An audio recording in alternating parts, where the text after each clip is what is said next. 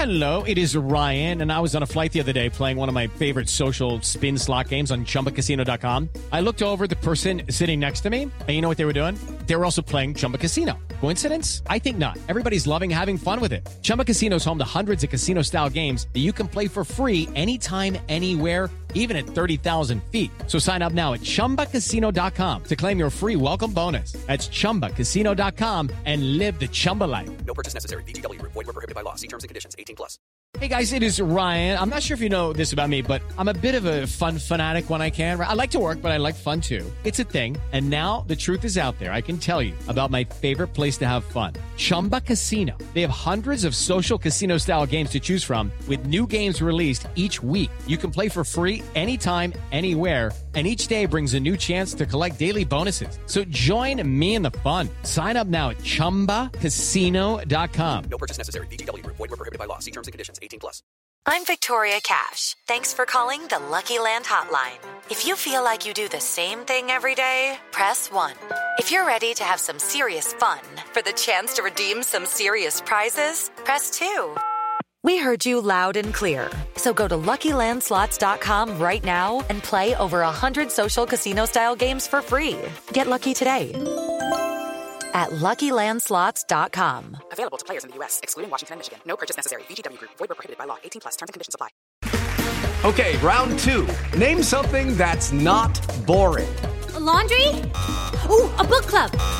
Computer solitaire, huh? Ah, sorry, we were looking for Chumba Casino. That's right, ChumbaCasino.com has over 100 casino-style games. Join today and play for free for your chance to redeem some serious prizes.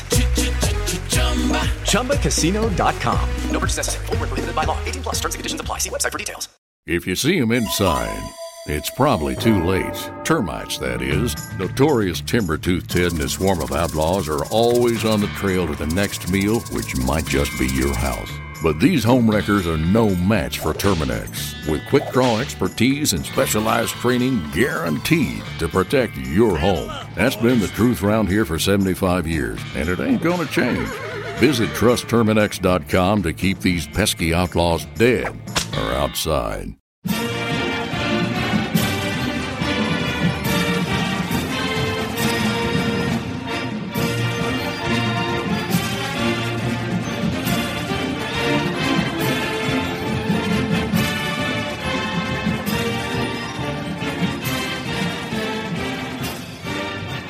Hello, Duke fans, and welcome to episode 273 of the Duke Basketball Report podcast. It is Sunday, January 24th, 2021, and Duke is on a 3-game losing streak.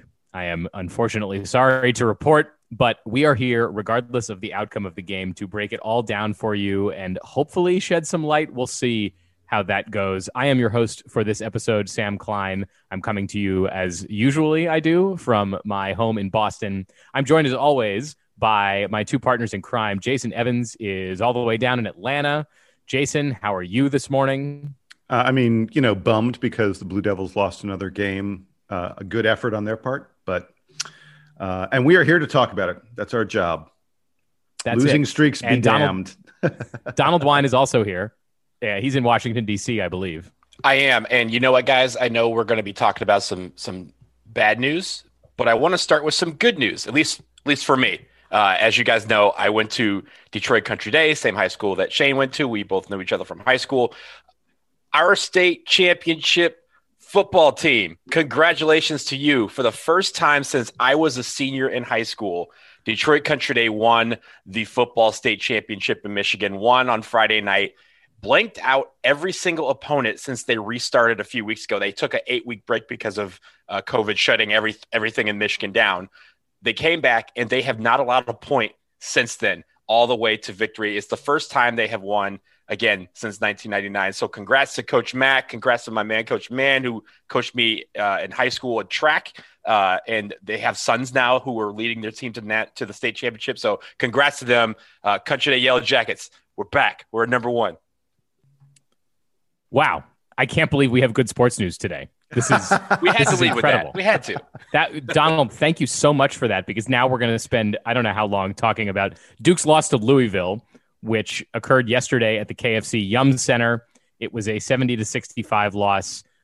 Probably the best that Duke has looked in its last couple of losses. Unfortunately, it's 3 in a row now, but it is still a loss. Duke drops to even 5-5 on the season and 3-3 in conference play. Things are not looking good for Duke at this moment, but I want to start with the headlines before we get into the nitty-gritty details. So, Jason Evans, I'll come to you first. Give me your headline from this game.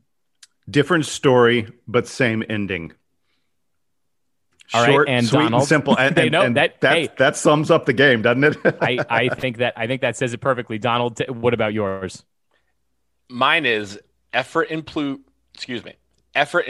in close loss, but close only counts in horseshoes. Ooh, there you go. I had everything but the win for Duke. Yeah, in this one. I think that's pretty accurate. I think we all summed up something very similar. So I mentioned at the top, it was a close loss for Duke, but one that where it just got away from them at the end. A few guys missed 3-pointers with time expiring, and Carlick Jones from Louisville, who we told you about in the preview, he was a monster for them down the stretch. So let's start with the good news, because we like to do that first before we get into the bad. Donald, I'll come to you first. Tell me about your good news from this game. What did you see that gave you hope looking forward? I think I alluded to it in my headline. The effort was way markedly improved than it has been the last few games. The energy, especially we talk about the fact that we had slow starts in the first half to start the game. We didn't have that. It was, I thought we matched their intensity very well. We matched the energy of Louisville very well. It was back and forth. The biggest lead on either side was Louisville was up 6 in the second half. We were up 3 at one point. It just kept going back and forth. 18 lead changes, 9 ties. They were fighting the whole game. You could tell that they were fighting the whole game. Wendell Moore, and I know Jason was on the post-game presser. We'll talk about that in a little bit, but I know Wendell said in the presser that the crowd was the biggest that they had been in front of all year, and that they kind of fed off that. He said that Louisville probably fed off it too, but they were extra excited to play in front of people. And we've 32, by the way, 3,200 people. They had 3,000 people there. That's crazy. That's maybe. I mean, the Yum Center is pretty big. Yum Center is, I think, is 21,000 or something like that. So it's still socially distant, but that's still a lot of fans given where we're at right now. But I think they fed off of that, and you could tell that they wanted to come in and kind of silence the crowd. And for the most part, the crowd wasn't really in it. They were there. You could tell after Louisville scored that there was cheers, but it wasn't like the momentum led them to victory. Our guys fed off of that very well, and I was very pleased with the effort that they had. It's one of those things where before you're like, man, if we had half the effort, we would have won. Now it's like, man, we had the effort. It was there. We just had some mistakes, and we had some things that didn't go our way that we'll talk about. And that's really the difference in this game. But the energy was there. I like seeing that, and I hope that continues, because we need to bottle that up and bring it back to Cameron on Tuesday night. I think that energy comment is huge. And yeah, the fact that Duke was able to feed off a crowd, even a small crowd, is something that at least gives you a little bit of encouragement that, look, maybe it's just that the situation in which they're playing this year is making it tough for a bunch of guys who committed to a school mostly thinking, if nothing else, I'm going to be playing in front of raucous crowds at every game that I attend, be it in Cameron Indoor where they're for me or on the road where they're against me. Jason Evans, tell me about your good news from this game. So I asked Wendell Moore in the post game. Donald alluded to the fact that Wendell was the player that came out and spoke to Wendell and Matthew Hurt both spoke to the media. But I actually specifically asked Wendell if Duke had done anything different in this game to in preparation so that we would get off to a good start. And he said they hadn't. He said they just came out and brought the effort that they talk about doing every single game. I actually pressed him on. I was like, come on, man, really nothing? You guys did nothing differently? Because it was a very markedly different start to the game. I mean, it seems sort of crazy to be excited about the fact that Duke was only down 10-5 and to be excited that it was a 1-2 possession game for virtually the entire game.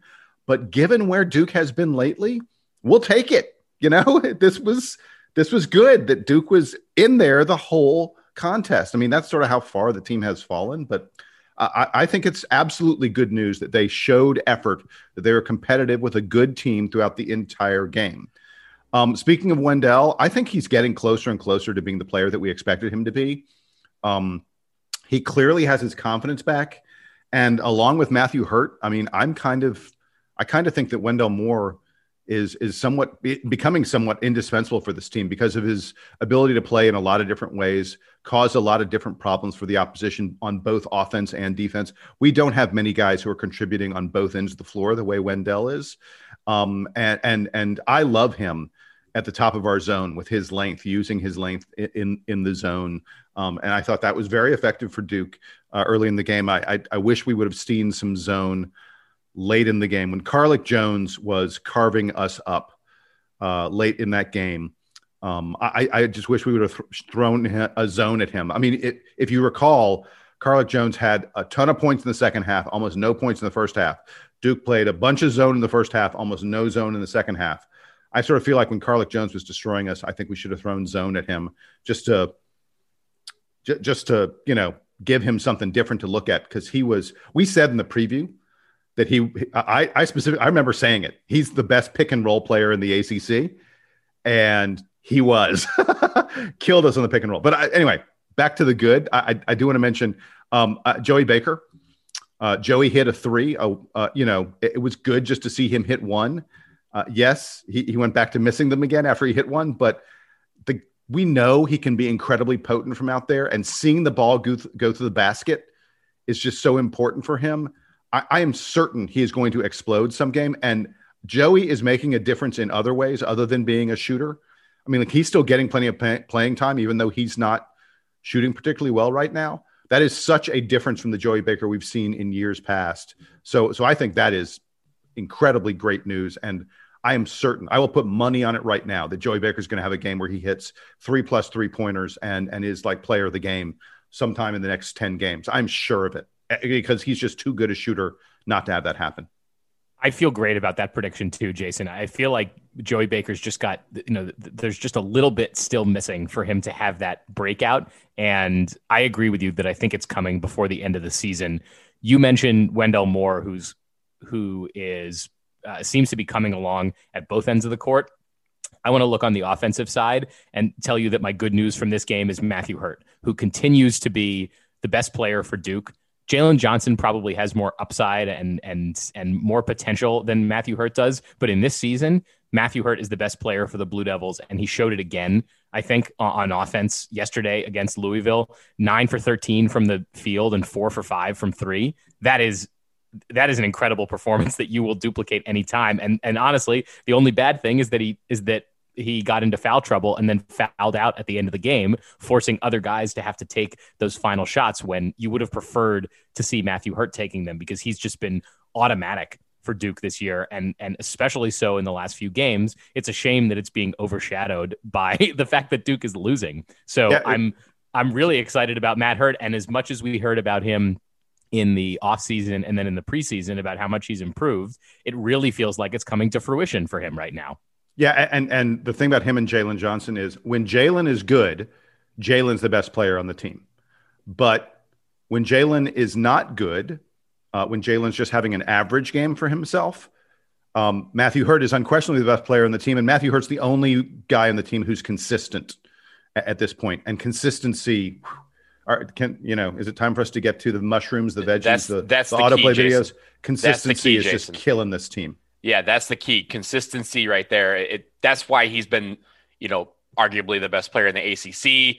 Justin Champagnie is probably the front runner at this point, and Matt Hurt is right behind him. It's because he is consistently, even when he has a bad game like he did the other day against Pitt, he still has like 13 and 6. So like if a bad game is 13 and 6, you're pretty consistently offering something to the table every single night.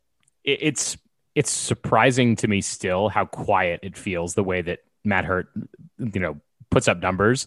I think there's a lot of guys in this team that want to be scoring more and want to be moving the ball around more, but Hurt's the one who's actually getting it done. So I think that's my good news from this game. We'll move to the autoplay videos portion of the recap, the bad news from this game. Donald, I'll let you go first. Tell me about the bad news that you saw from this game. And I think there's a few different places you could start. Yeah, well, I will start with one that I think is just the biggest elephant in the room, if we will. Over the last 4 games, Duke opponents have shot 101 free throws, and Duke has attempted just 53. That is a net minus of 48 for Duke. Yesterday, we were 7 for 9 from the line. Louisville was 18 for 24. They made twice as many field free throws as we attempted. That's usually a stat, and Coach talked about it. That's usually a stat that we do. We usually make more than the other team attempts. We've talked about it. We talked about it against Pitt. We talked about it against Virginia Tech. This is something that has become a serious issue. And Coach K spent a lot of time talking about it in his press conference. And Jason will elaborate on some of that a little bit later. But the fact that we can't get to the line and the fact that we're sending them to the line, I mean, they were in the bonus, I think, before the under 12 timeout in the second half. That is a problem. And it's not necessarily where it's not because necessarily we're being overly aggressive or anything. We have to evaluate why we're sending them to the line. And conversely, on offense, we're not being as aggressive and putting ourselves in positions where all they can do to stop us is foul. They're not checking us on open threes, and they're not checking us inside the paint because sometimes we miss even open bunnies. These are things that Duke needs to evaluate in the next couple of days. Yeah, let me talk a little bit about the free throws for a second. And like you said, Coach K talked about it in the post-game news conference. He said he's never had a team that shot so few free throws. And he said we need to look at whether we're using our hands too much on defense because we're fouling too much. And he was very clear. He was not blaming the refs. I don't think there's anyone out there who thinks that the refs are consistently jobbing Duke. TV Teddy was actually fine yesterday. Yeah. He the biggest calls didn't come from him, which is he needs a bigger crowd. To really get into the full Ted Valentine. He's a preseason TV mode. So yeah, but like Carlick Jones specifically drew 10 fouls this game. There were 10 times we were guarding Carlick Jones and we fouled him.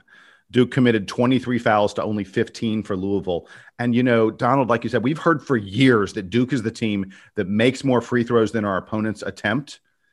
This year, our opponents have made 145 free throws and Duke has shot 147.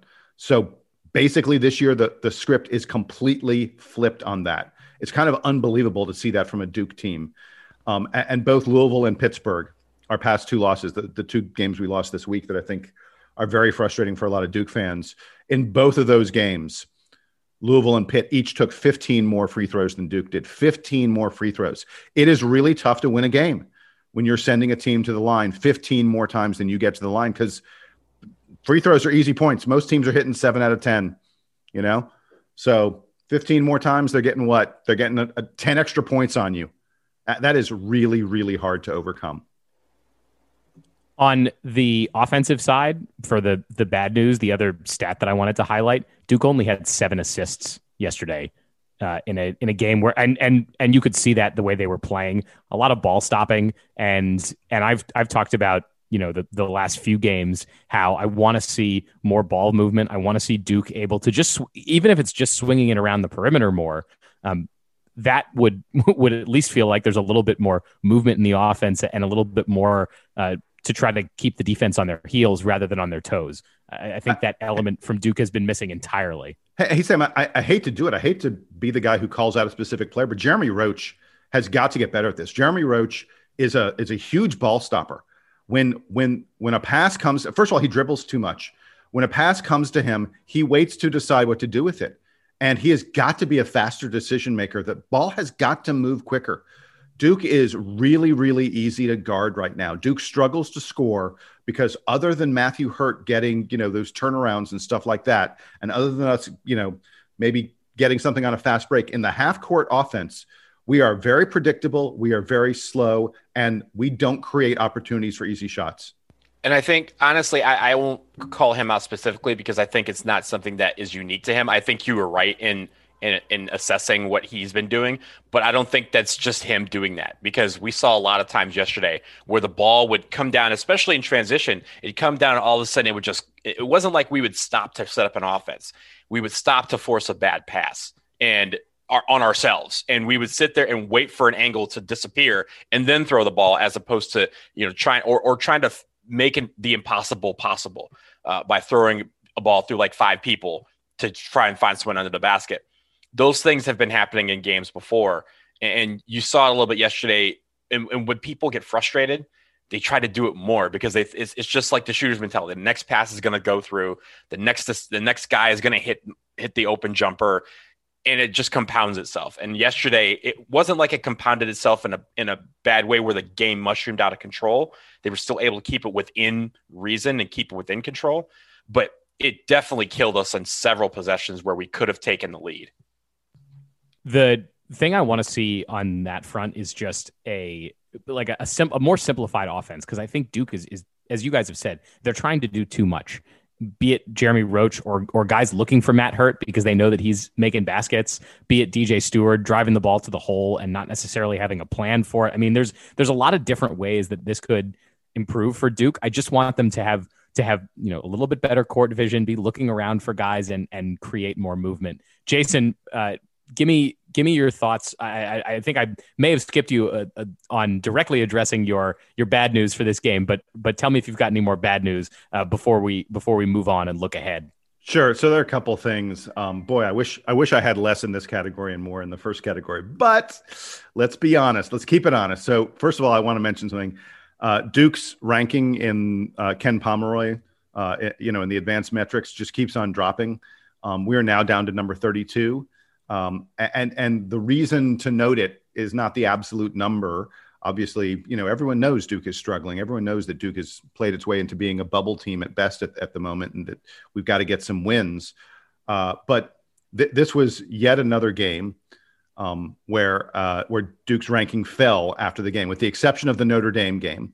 Duke's Ken Pom ranking has fallen after every single game we played this year. Every game, whatever the expectation was for us, we failed to meet it, and so we got knocked down a little notch as a result. Duke failed to cover the spread again. Duke is now 1-9 against the spread this season. And again, not that I care from a gambling standpoint, but I care from the standpoint of Duke meeting expectations. And yes, the expectations for Duke are always high, but you got to have some games where you meet those expectations, don't you? I mean, and then I want to talk about the end of the game. At the 4:55 mark, Matthew Hurt made a difficult jump shot. It basically, from that moment till the end of the game, the final 5 minutes of the game, Duke got 2 free throws from DJ Stewart, and we got a bucket in the lane by Jalen Johnson at the very, very end. That's it. At winning time, we could not get a basket. And in the postgame news conference, Coach K lamented the basketball gods for not letting the open three-pointers fall. I mean, we got wide open, really good threes from DJ Stewart and Joey Baker, our 2 best shooters, and both those shots missed. And Coach K talked about he was especially upset for Joey because he said Joey's been working so hard, and Joey deserved to have that three-pointer fall. If Joey Baker's three-pointer falls, it was not the one to tie. DJ Stewart had the one to tie. Joey had one that would have given Duke the lead in the final minute of the game. It would have been huge, and could not have been a better look. So frustrating. This is where the second half of my headline comes in, because on that possession, after the game was over, I text regularly with some of my best friends from college, from my freshman dorm. And I was like, man, like it was Stewart's shot. The second shot was felt like it was 3/4 of the way down and then rolled back out. And my friend goes, well, almost only counts in horseshoes and hand grenades. I'm like, yeah. And that's the thing, is we were almost there. We almost had everything put together. We almost had enough energy to win. We almost made that basket. Almost doesn't count in these games. When you look back, they're going to show a loss, and they're not going to show the almost. And I think the guys definitely deserved to win. They played well enough to win, and it just didn't happen. And I think that's more demoralizing than playing with no effort and losing. Playing with effort and losing is way more demoralizing. And by the way, I mean, look, maybe we just have to accept that we're a woefully bad three-point shooting team. I don't think we are. God, remember, guys, in the preseason, we were hearing about guys hitting threes, and we thought this was going to be a really good three-point shooting team. But Duke is now hitting less than a third of our three-pointers. And aside from Matthew Hurt, who's hitting an otherworldly 47%, Matthew Hurt's at 47% on his threes. We have 4 other guys on the team who average more than 2 3-point field goal attempts per game. So these are the guys who are shooting it. And none of those other 4 guys are hitting more than 32% of their three-pointers. Do you guys know who's the second best three-point shooter on the team after Stewart. Matthew Hurt? No. It's Jordan Not even Goldwire. off the top of my head, yeah. It's Jordan Goldwire. In terms of guys who take at least 2 3-pointers a game, Jordan Goldwire hits 32% of his threes. DJ Stewart's only hitting 30%. Wendell Moore's hitting 26%, and Jeremy Roach is hitting 23.5%. And I'll tell you something. There are plenty of almost every moment of the game, you have Jeremy Roach and Jordan Goldwire on the floor. They're on the floor together a lot. When those two guys, who are both clearly reluctant to shoot from the perimeter, when those guys are on the floor together, it is really tough for Duke to get spacing, because I think the opposing team sloughs off of them and clogs the lane. And it is really, I don't know what the solution is, because they're both very good players, and I think they both need to be playing. But when those two guys are in the game together, Duke can't get spacing. When Jordan Goldwire is in the game, especially when it's Jeremy Roach, there was a point, I think, in the second half that Jordan Goldwire was in the game. And when we had the possession on offense, I checked to see where people were in relation to Jordan Goldwire. There was no defender within 10 feet of him at any point on offense, because they were like, go ahead, shoot it. And I think they even talked about it on the broadcast, where as he's shooting a three and missing it, they're like, yeah, they're going to let him take that shot, because, it's clear that he's not going to do it. So that's something that we talked about last year with Jordan Goldwire. And he's the best he's the best perimeter 3-point shooter other than Matthew Hurt on the team. And we talked about this last year, and there was a point at the end of last year, before everything got suspended and canceled, that he started to get it together, and he started to hit those threes and make people at least check him a little bit. And that opened up the floor for so much. We need one of these guys to do the same. Matthew Hurt, Matthew Hurt going out to the perimeter hitting a three, that's not going to change anyone's defense. But if DJ Stewart, Jeremy Roach, or Jordan Goldwire, if one of those guys can come in and start knocking down threes, it'll make everything flow a little bit differently, because the defense will have to check them, and that'll open up so much more space. You know what's funny about you, Jason, bringing up the 3-point shooting is that as I was watching this game, one of the things I sort of note my visceral reaction or my top of mind reaction as I'm watching and sort of thinking about the ball's moving around this way. What am I feeling as that's happening? Basically, every time that Duke takes a three, not by Matthew Hurt at this point in the season, my immediate physical reaction is, well, that's the end of the possession. It's totally subconscious. It's not like I'm realizing that it's happening, but I see Duke take a three. And in years past, when Duke is a better 3-point shooting team, it's Duke's taking a three, and I feel hopeful that Duke is about to make the shot, and that they're going to get 3 points. I now have this physical reaction, like, that's it. The possession's over. Whoever it was other than Matthew Hurt took the shot. The ball's going the other way, and Duke's not going to get 3 points. So it feels like it's sort of invaded my mind at this point.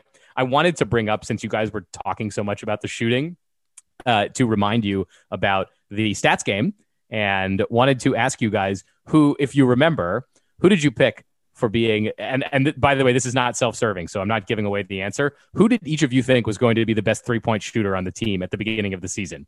Do you know? I definitely said Joey Baker.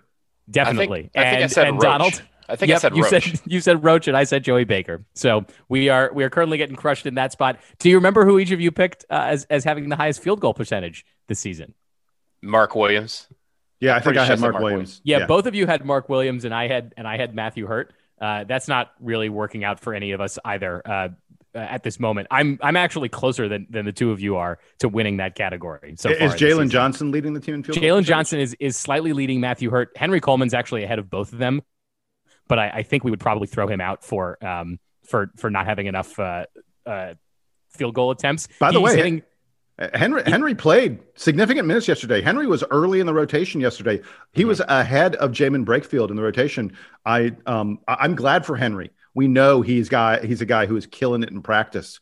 And he didn't do very much. He almost had a 4 trillion. I mean, does getting a foul avoid getting you a trillion? Yeah, yes. Foul avoids the trillion. That appears in the stat sheet. So he didn't have a 4. Is that a 4 trillion and one? But I'm glad Henry got some minutes, and I still have high hopes for him. A few weeks too late for all of our enthusiasm for him, but yeah, it would be nice if he can round it out here and be effective. Hey, look, Justin Robinson did that for Duke last year. Who's to say that Henry Coleman can't be that guy this year? Exactly. I did want to round out this discussion on the Louisville game and hand it to Jason, who was able to dial into the Coach K press conference after the game. I wanted to ask you, Jason, about the kind of weird exchange that Coach K had with the Chronicle reporter and wanted us to discuss that really quickly. I don't want to harp on it for too long, but what happened and what was your kind of take on it watching it live? Well, so I think the first thing we should do, let's just go ahead and play the exchange, both the question.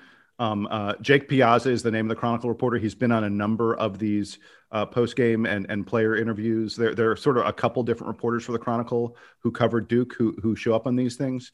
So Jake is the name of the reporter. He gets called on, and you'll hear Coach K's response to Jake's question. Hi, Coach. I'm just curious as to what the next step forward here is for the team as you guys move into another week of basketball. Yeah, why don't we just evaluate this game? I'm not into what our next step forward is right now. We just finished a hard-fought game. I don't know if, what's your major? What's your major at Duke? What's your hardest class? Econ. Okay. So say you just had the toughest econ test in the world, and when you walked out, somebody asked you, what's your next step? You see what I mean? You have some empathy and just give us time to evaluate this game, and then we'll figure out, just like we always try to do, what the next step will be. The next step, obviously, is to prepare for Georgia Tech. How we prepare for them, that's what we're going to have to figure out. So I'm a journalist, as you guys know. In addition to doing this, in addition to covering Duke basketball, I work for CNN. And I think I want to say right off the bat that what Coach K did not treat Jake Piazza with the respect that Jake deserves. I think it was strange and demeaning to sort of ask him about his major. And, I get that Coach K was trying to make a comparison there, to taking an exam. I understand where Coach K was going with it, but it felt very weird. I will tell you that you saw a number of faces. The news conferences are on Zoom, obviously. And I have my Zoom setting so that I could see all the other reporters who were on it with me, in addition to seeing Coach K. And you saw a number of the reporters sort of, furrow their brow a little bit, like, ooh, is he really going here? Is he doing this? I know that Duke wants to treat the Chronicle reporters like the paid media, the folks who are working press. I thought Coach K did not treat Jake like the way he would have treated a regular reporter there, and I think that is unfortunate. That said, it's kind of a sort of a BS question. It's a stupid question because it's not one that's going to elicit anything of a meaningful response. I mean, I really wanted to ask Coach K, why didn't you go back to the zone when Carlik Jones was carving you up? I mean, for the final 7 minutes of the game, you didn't play any zone, and you just sat there and watched Carlik Jones pick and roll you to death again and again and again and again. How come you did not make any adjustment to it? I never got a chance to ask that question because Jake Piazza was asking Coach K, where do you go from here? Which is just such obvious... So Jason's now gonna call out Coach K for being mean to the reporter and the reporter for asking bad questions. So he's an equal opportunity hater. Yeah, Jason's coming in here just to ruin everyone. I will say I thought the questions, whatever, right? You get those questions a lot, and coaches probably gotten a billion of them over the years. One, I will say I have seen him treat Chronicle reporters way worse. Oh yeah, last night. I mean, way worse, to the point where like, yo, coach, like you need to calm down. But this one last night, I think the analogy in itself should have just been the answer. He didn't have to kind of guilt trip him into it. All you had to do is say, layer on all you had to do is say, like, what's your major thing? Yo, basketball's like an exam, and after exam, you just kind of evaluate how you did in the exam. You don't look forward to the next one. You just kind of say, you turn in your paper and you say, coach, your professor, how did I do? You don't ask him, so when's the next one? And he could have done that. It would have been fine. I think the rest of it was just kind of piling on a little bit. But there are ways to do that sometimes. There are ways to do it where you don't sort of embarrass the reporter. And I think, and look, I get it. Coach K is frustrated. There's no question. Yeah. I'll tell you, one of the reasons I did not get to ask my question, Coach K usually, he gives us an opening statement and he usually takes a bunch of questions. He took like 3 questions and then he was like, and then they're like, okay, Coach K's done. I don't know if they sensed that maybe the Chronicle thing was going to be something. If maybe the Duke Sports Information folks, Mike DeGeorge, we love you, Mike. I don't know if Mike DeGeorge maybe sensed, this is not the time to have Coach K answer more questions.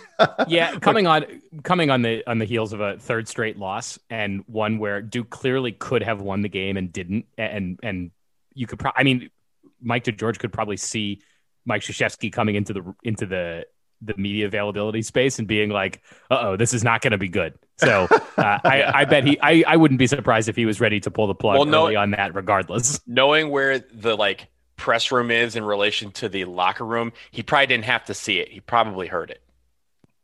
Ooh, good point. It was at Louisville. Doesn't matter. In a lot of places, the media room is right next to the locker room, so they don't have to, spend 5 minutes walking through the halls to get to wherever they just want to get in and get out. So usually he's right next to us. So they probably could hear what was going on. Well, and before the post-game press conferences, the coaches always go into the locker room before they come out for that. So you can kind of get anyone that's sort of in the backstage area, not even where the press is, but back in the dressing room area, those people really know kind of what the raw emotion is before you get the somewhat filtered version that comes to the press. And I do want to say this to Jake Piazza. Jake, if you're out there listening, welcome to the club, man, because Coach K has eviscerated many reporters way worse than he did to you. It is a badge of honor, I think. I myself have been in a Duke postgame news conference and had Coach K just tear me a new one for what he thought was a stupid question. It was a perfectly reasonable question. As folks will recall, I asked Coach K about the rotation and he got mad. He was like, we don't have a rotation. And I had to rephrase the question as I had to ask him about our depth. Coach K sometimes just decides, I'm kind of sick of the media right now. And I think after losing 3 in a row, he's a little sick of the media. So as we've now said too many times, Duke is on a 3-game losing streak, but we must look ahead. Duke plays Georgia Tech on Tuesday night. We are going to break that down right after this break.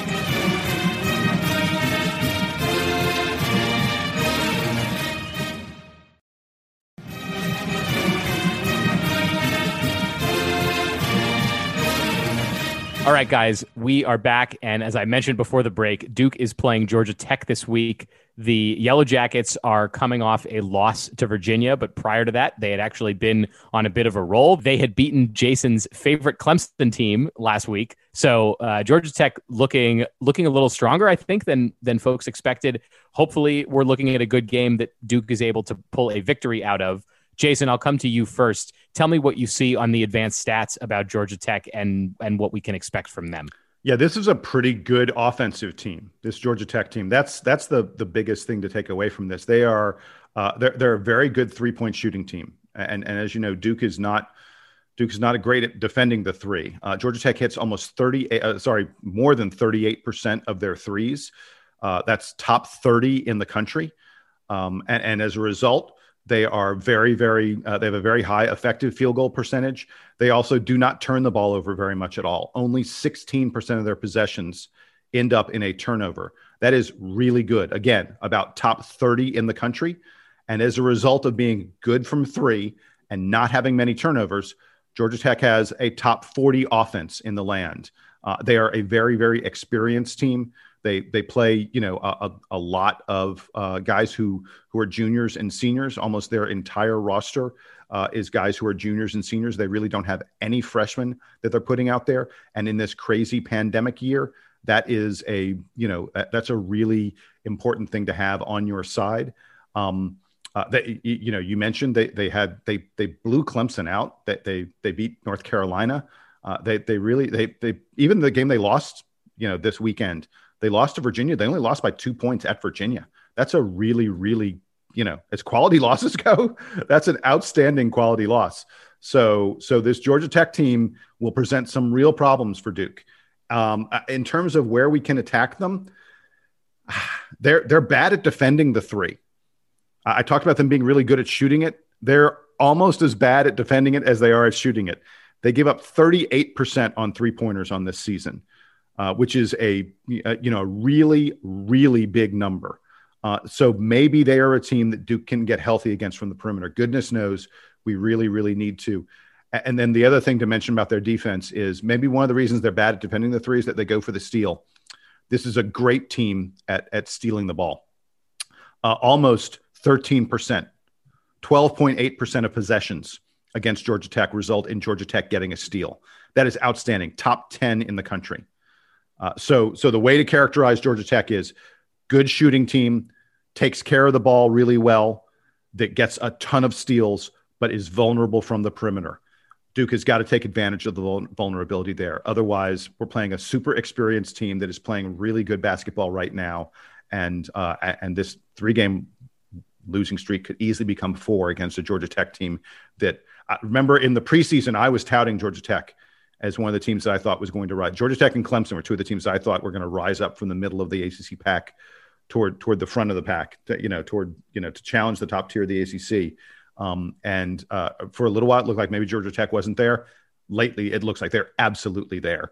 As one of the most experienced teams in the ACC, they are. It's going to be a tough game for Duke.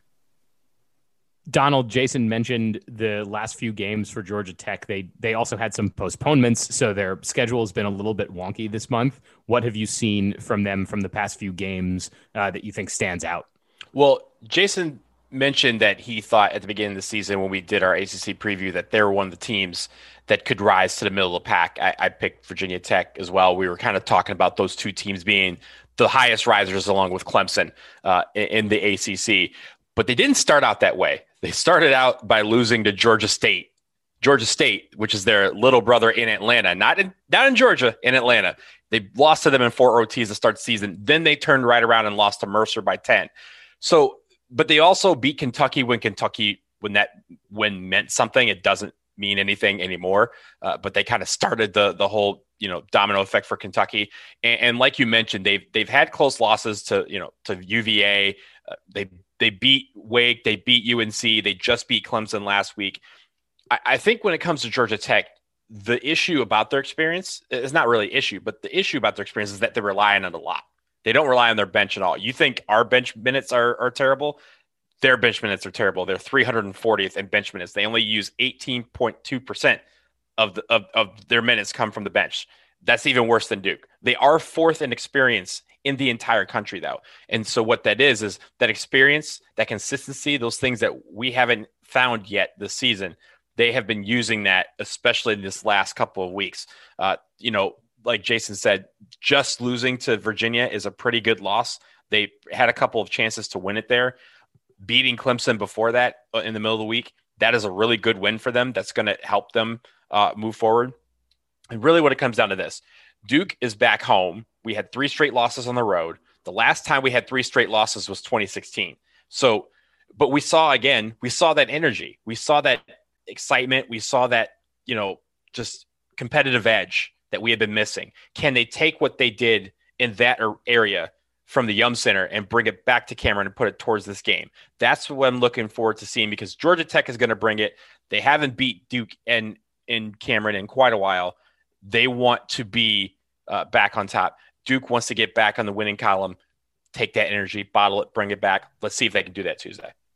Looking at Georgia Tech's players specifically, the thing that really stands out, I think, to me, is that they don't play a very deep lineup. The guys that they do play, as Jason mentioned, are great shooters. There's a lot of good shooting on this team. So Duke is going to have to defend a bunch of different guys from beyond the arc. But Georgia Tech does not play a deep bench. So maybe Duke can get them into foul trouble, and that might help. They've got a starting lineup that all play over 28 minutes a game, and there's only 2 other guys on the team that are averaging even more than 10 minutes a game. So I wanted to talk you guys through a couple of the key starters for Georgia Tech.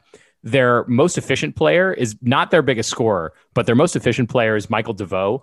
Duke fans are probably familiar with him, as they are going to be with basically the rest of the Georgia Tech starting lineup, because they're all juniors and seniors, as Jason said before. DeVoe's averaging 14 points, 4 boards, and 3 assists a game, and shooting 42% from 3.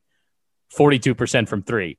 That's awesome. He's not the only guy that does that. Jose Alvarado is a senior and also shoots 42% from three. He's averaging 17 points a game with 3 rebounds and 4 assists. So these are two guys that really fill up the stat sheet and are kind of leading the way for Georgia Tech. Another big scorer for them is Moses Wright. He's the big man. He gets the most rebounds, 6.5 rebounds a game, and also averaging 17 a game. So this is a team that among those guys, all of them can score, and they're very impressive. The last guy that I think is important for them is Jordan Usher, the only other guy that's scoring in double figures, 11 points a game and 5 rebounds with 3 assists. He's another big man. So Usher and Wright are the guys down low. DeVoe and Jose Alvarado from the perimeter, and then the starting lineup is rounded out with Bubba Parham. He's not quite as effective on the stat sheet. Pretty good defender for them. So that's the starting lineup for Georgia Tech. Those are the guys you're going to see most often during this game. And as I said, Duke fans, if you've seen Duke play the last few years, you're probably familiar with all of these players because none of them seem to go anywhere. They're all juniors and seniors. They're very experienced, and I think that Duke is going to have its hands full on Tuesday, even though they're back in Cameron Indoor. Because I don't think we've talked about how little consistency there's been for Duke this year. This Georgia Tech team is consistent, even when they're losing a close game to Virginia. They've been pretty good here the last month and a half, and it's going to be a tough one for Duke to win on Tuesday night. Really quick, I just wanted to mention, Sam, you mentioned Jordan Usher, sort of their other big man. This is someplace where I think Duke may try and take a little bit of advantage of things because Jordan Usher he plays more like a guard. He's 6'7", but not like really bulky and strong. And he is, their second biggest player on the floor to Moses Wright. Moses Wright is a big guy, but I think you may see Duke try to take advantage of the fact that Georgia Tech is basically playing 4 guards around 1 center for the most part. All the guys you mentioned other than Moses Wright would prefer to be on the perimeter on offense and frankly on defense as well. So maybe that's a place where Duke gets to, take advantage of things. Either Jalen Johnson or Matthew Hurt will have Jordan Usher on them for the most part. And I'm hopeful that Duke can figure out a way to take advantage of that matchup because there are not a lot of matchups that favor Duke here because this Georgia Tech team is experienced. And as a result, they are men playing against Duke's boys. I do unfortunately think that the matchups overall favor Georgia Tech in this game. Not that their players are much more talented than Duke, but as you noted, experience really counts for something when it's juniors and seniors against predominantly freshmen and sophomores for Duke. So it's going to be tough. ESPN is saying that Duke is favored in this game. Duke is still considered a slightly better team according to KenPom, but the results for Georgia Tech recently have been pretty stellar. So I'm personally worried about this game for Duke. And let's not forget the context here that Duke is currently on its way trending down. They're back to 500 on the season, both across their whole record and in ACC play. So really hope that the Duke doesn't end up below 500 after this game. So guys, we'll move on to some parting shot notes and our player of the week awards. Not a fun week to be handing out the player of the week, but we're going to do it anyway. So on the parting shot front, I know that Donald had a couple of notes for us that he wanted to highlight. Why don't you go ahead with those, Donald, and then we'll get to the player of the week. Yeah, so the first one I wanted to quickly notice, and congratulations to Gene Banks. Gene Banks, a Duke legend, was named the AD, the athletic director at Gaston College, which is in Dallas, North Carolina. Not Dallas, Texas, Dallas, North Carolina. Now, this is a junior college that has not had an athletics program in 50 years. So they're trying to reboot the program, all the athletic programs, and they started by hiring Gene Banks as the athletic director. So congratulations to him. I will say one of his first hires was Dickie Nutt. Now, you may have heard this name before. Dickie Nutt is going to be the associate athletic director. He's going to be the head basketball coach. He was the former coach at Arkansas State and was also an assistant at Florida State under Leonard Hamilton. Leonard Hamilton is the person who kind of linked him to Gene Banks into Gaston College and recommended Dickie Nutt for the job because Leonard Hamilton played ball at Gaston College. I don't know if you guys knew this, but from 1966 to 1968, before they canceled their entire athletic department, they had a guy by Leonard Hamilton playing ball for them before he finished his ball at University of Tennessee Martin. So that is an interesting link from not just Duke, but from the rest of the ACC. Also, Leonard Hamilton timeless. No one here thinks that he played ball in 1966 at all, unless it was middle school. So, but congratulations to Gene Banks. Congratulations to him for helping to reboot this program and really just, starting small, but really growing. And hopefully this leads to a lot of success for them on the junior college front. If Beavis and Butthead were here, we would be laughing about the name Dickie Nutt, but we will not laugh about it. I wasn't going to say it, but Jason did. So let's just remember that I am actually the youngest person on the show. Jason is in spirit the youngest person on this program. Right. So, in case anyone's concerned about that. And Donald, you also had a note for us about a new wrinkle that the NCAA brought out this week related to being able to play in the tournament. What was that? Yeah, and it's something that came up on the broadcast last night, and I wouldn't have heard about it unless, Jay and Dan were talking about it. And so I think you guys caught it around the same time I did. And the wrinkle is that the NCAA is requiring all teams that participate in the bubbles that are in and around Indianapolis, they have to test negative. Everyone on the team has to test negative 7 days in a row before they can go to the NCAA tournament. So there's two things that I think we need to hone in here. The first one is this. If you're a team that is clearly in, like a Gonzaga or a Baylor, right? If you're clearly in the tournament, then why go through the conference tournament and risk damaging your seeding or anything like that? You don't need it. You're going to be in. You might as well just opt out of your conference tournament. Now, the other issue is if you are a team that is on the bubble, needing a signature win in your conference tournament, usually that's the time you get it. People like to upset, the Dukes and the Kansases and the Kentuckys of the world in previous years to try and put that on their resume for Selection Sunday and get off of the bubble and into the NCAA tournament. But if those big teams are going to opt out, there's fewer of those games left. There's fewer signature standout wins that you can get in the conference tournament. So that is a problem. But here's the one that I think that everyone needs to really keep in mind. This happened just yesterday. Just yesterday, the University of Michigan's athletic department, all the athletic programs were suspended by the State Health Department of Michigan for 2 weeks because the first cases of what people are calling the UK strain of COVID that's more transmissible, the first strains in the state of Michigan were brought in by Michigan athletes, or at least tested by Michigan athletes. So they shut every program down. That's basketball, that's hockey, that's field hockey, whoever. Earlier in the year, let's go back to December, Marion County, Indiana, which is where Indianapolis is located, barred the Gonzaga Baylor game from happening because Gonzaga had a couple of positive cases within their program.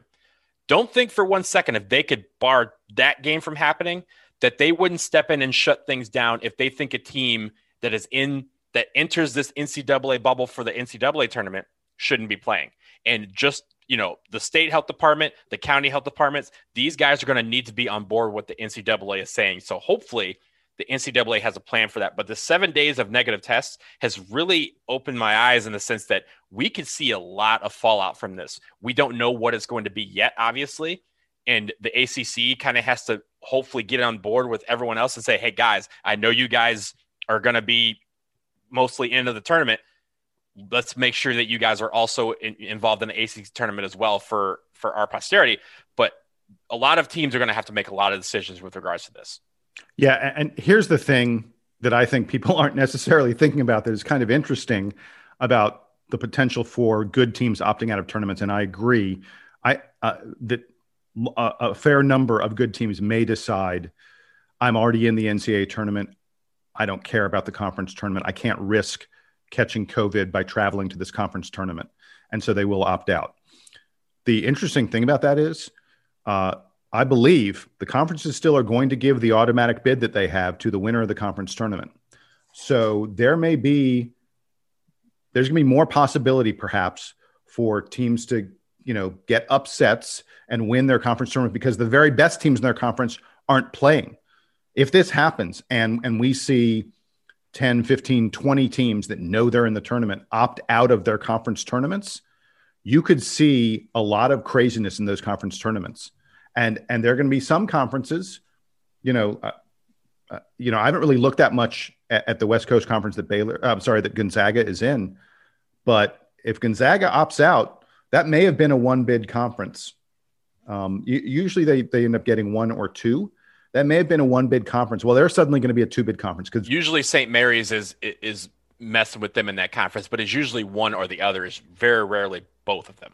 Right, exactly. So if Gonzaga opts out, that becomes a two bid conference, and there could be other conferences like that where teams opt out. And the conference gets an extra bid as a result. So it could right now in the West Coast Conference, the second best team in the West Coast Conference is BYU, according to KenPom, and they're 47th, which is right in bubble territory. And the next best teams are below where you would consider bubble teams. So that absolutely could be the case. And let's say BYU feels good and Gonzaga feels good, then you have another team that could potentially be stealing bids. So I think there's a lot of gamesmanship that might be going on among different teams and wanting to play versus not playing. We feel like we're in the tournament, that kind of thing. I don't think this is like, I don't think it's going to be in a sense where there's just going to be like 50 teams sitting out, right? Because if you get to that point, it's like the NBA draft. Everyone thinks they're a first rounder, but only 30 guys can get taken in the first round. So, but I think I think this is going to be reserved for those teams. Gonzaga is the one that I think, as you both noted, we need to watch out for, because that could, by them opting out, it could give them another bid and knock someone else off of the bubble and crash out of the tournament. But I do think that some of these teams, if you're talking about the ACC or the Big East or the Big Ten, if some of the top teams decide to come out, that will honestly hurt the bottom half or the middle of the tier of the leagues who are trying to beat one of those teams to put that on their resume and tell the NCAA committee, hey, look, we beat Virginia, we beat whoever, like this, we're in the tournament. We should be in the tournament. They won't have that opportunity. And so I think what the conferences are going to need to do is kind of say, hey guys, if we want to get, you're in the tournament, but if we want to get 10 teams in the tournament, you got to stick around and we figure out a way to make sure that you're testing properly, but you got to stick around because otherwise you're only going to sell off the other, the teams on the bubble over here that would need a win from you or from someone else to get in. And there continues to be no discussion from the ACC about rescheduling any of the games that have been postponed. You guys haven't seen anything. I haven't seen anything on that front. So although, we continue. Actually, the ACC did something kind of crazy this weekend. It makes sense, but it's kind of crazy. So Pitt was supposed to play BC this weekend, and Wake Forest had the weekend off, and BC couldn't play because of COVID. And so the ACC had Pitt play Wake Forest instead. It was like they just kind of made up a game. Finally, they're doing something creative with the postponements and the travel.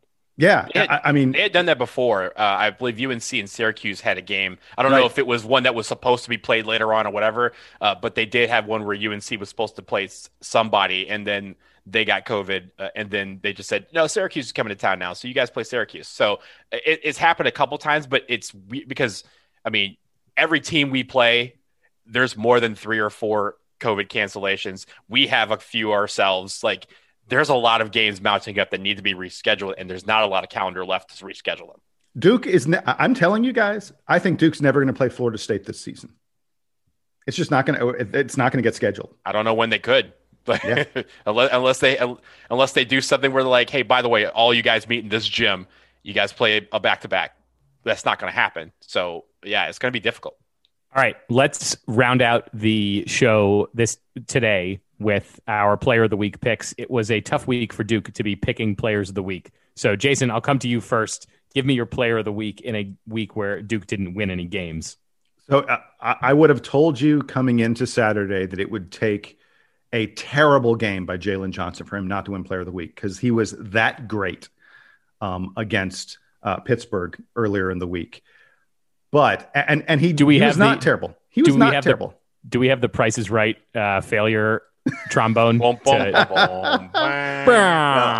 want to be clear. He was not terrible. I just thought that Matthew Hurt was so good, and Matthew Hurt was also fairly good against Pitt. I think when you guys said earlier on the podcast, he had 13-6 against Pitt. He had and that's like a bad game for him. He had 24-8 against Louisville. And I still feel like I need to make up for a couple weeks ago when I did not pick Matthew Hurt when he won National Player of the Week. So I am going with Matthew Hurt this week. All right, Donald, who you got? So I can't go Jalen Hurt and I can't go Matthew Johnson. So I'm just going to go with Matthew Hurt because, like Jason said, even though he was off against Pitt, his energy was there. He fought through having a tough game. He also had fewer turnovers than Jalen Johnson did on the week. They both had 0 against Pitt, but they both had a few against who do we play? Louisville. I know it's easy to forget. It's easy to forget. There's just too many games in a season where we had stretches with no weeks of games. Now there's too many. But yes, against Louisville, they both had turnovers. I think the consistency factor, the edge lies with Matthew Hurt. So that's where I'm going. I'll make it 3 for 3 for Matthew Hurt this week. 6 for 10 from 3. I will take that every week from him. If he wants to go 6 for 10 from 3 every week for the rest of the season, that's a good performance for me. He's Duke's most efficient by far offensive player this year and has really made defenses key in on him. So I hope that continues. Can I just say, if I'd known both of you guys were going to take Hurt, I would have taken Jalen Johnson. No. That's not how this works. That's not how this works. You pick the one that's true to your heart. This is not. Jalen deserves some Player of the Week shout out. If Jalen does, look, we've talked about him, and if he earns it outright, according to any of us individually, then he will get that honor. And I'm sure he's not moping around his hotel room worrying about it. So let's not feel bad for Jalen Johnson. He has plenty of opportunities to garner useless Player of the Week awards from the DBR podcast. So I think that will do it for us this week. We got a few upset emails this week about the way the team has been playing. So we appreciate those and have been getting back to folks. If you, we got one from someone who's like, I want to talk about the draft. Who's going to go in the draft? It's time to talk about next year. I'm not there yet. We still have another 2 months of the season to get through. So we'll worry about the draft when the time comes. Don't worry. We will do plenty of breakdown of Duke players in the NBA draft. It's all coming. If you do want to get in touch with us and want to ask us anything about what's going on in the season right now, dbrpodcast@gmail.com. That's the best place to get in touch with us. Hopefully one of us gets back to you. I think we've responded to most of the emails that we've gotten so far. If you like the show, please leave us a review. 5 stars, please. Nothing less. 5 stars is really the only review that we're looking for. Although if you don't like the show, I suppose you can email us and tell us. But 5 stars wherever you listen to or rate podcasts are very much appreciated for us. That will do it for episode 203. I think I'm going backwards. 273 of the Duke Basketball Report podcast. For Donald Wine and for Jason Evans, I am Sam Klein. We will talk to you again this week after Duke plays Georgia Tech. With that, the Duke Band will take us home.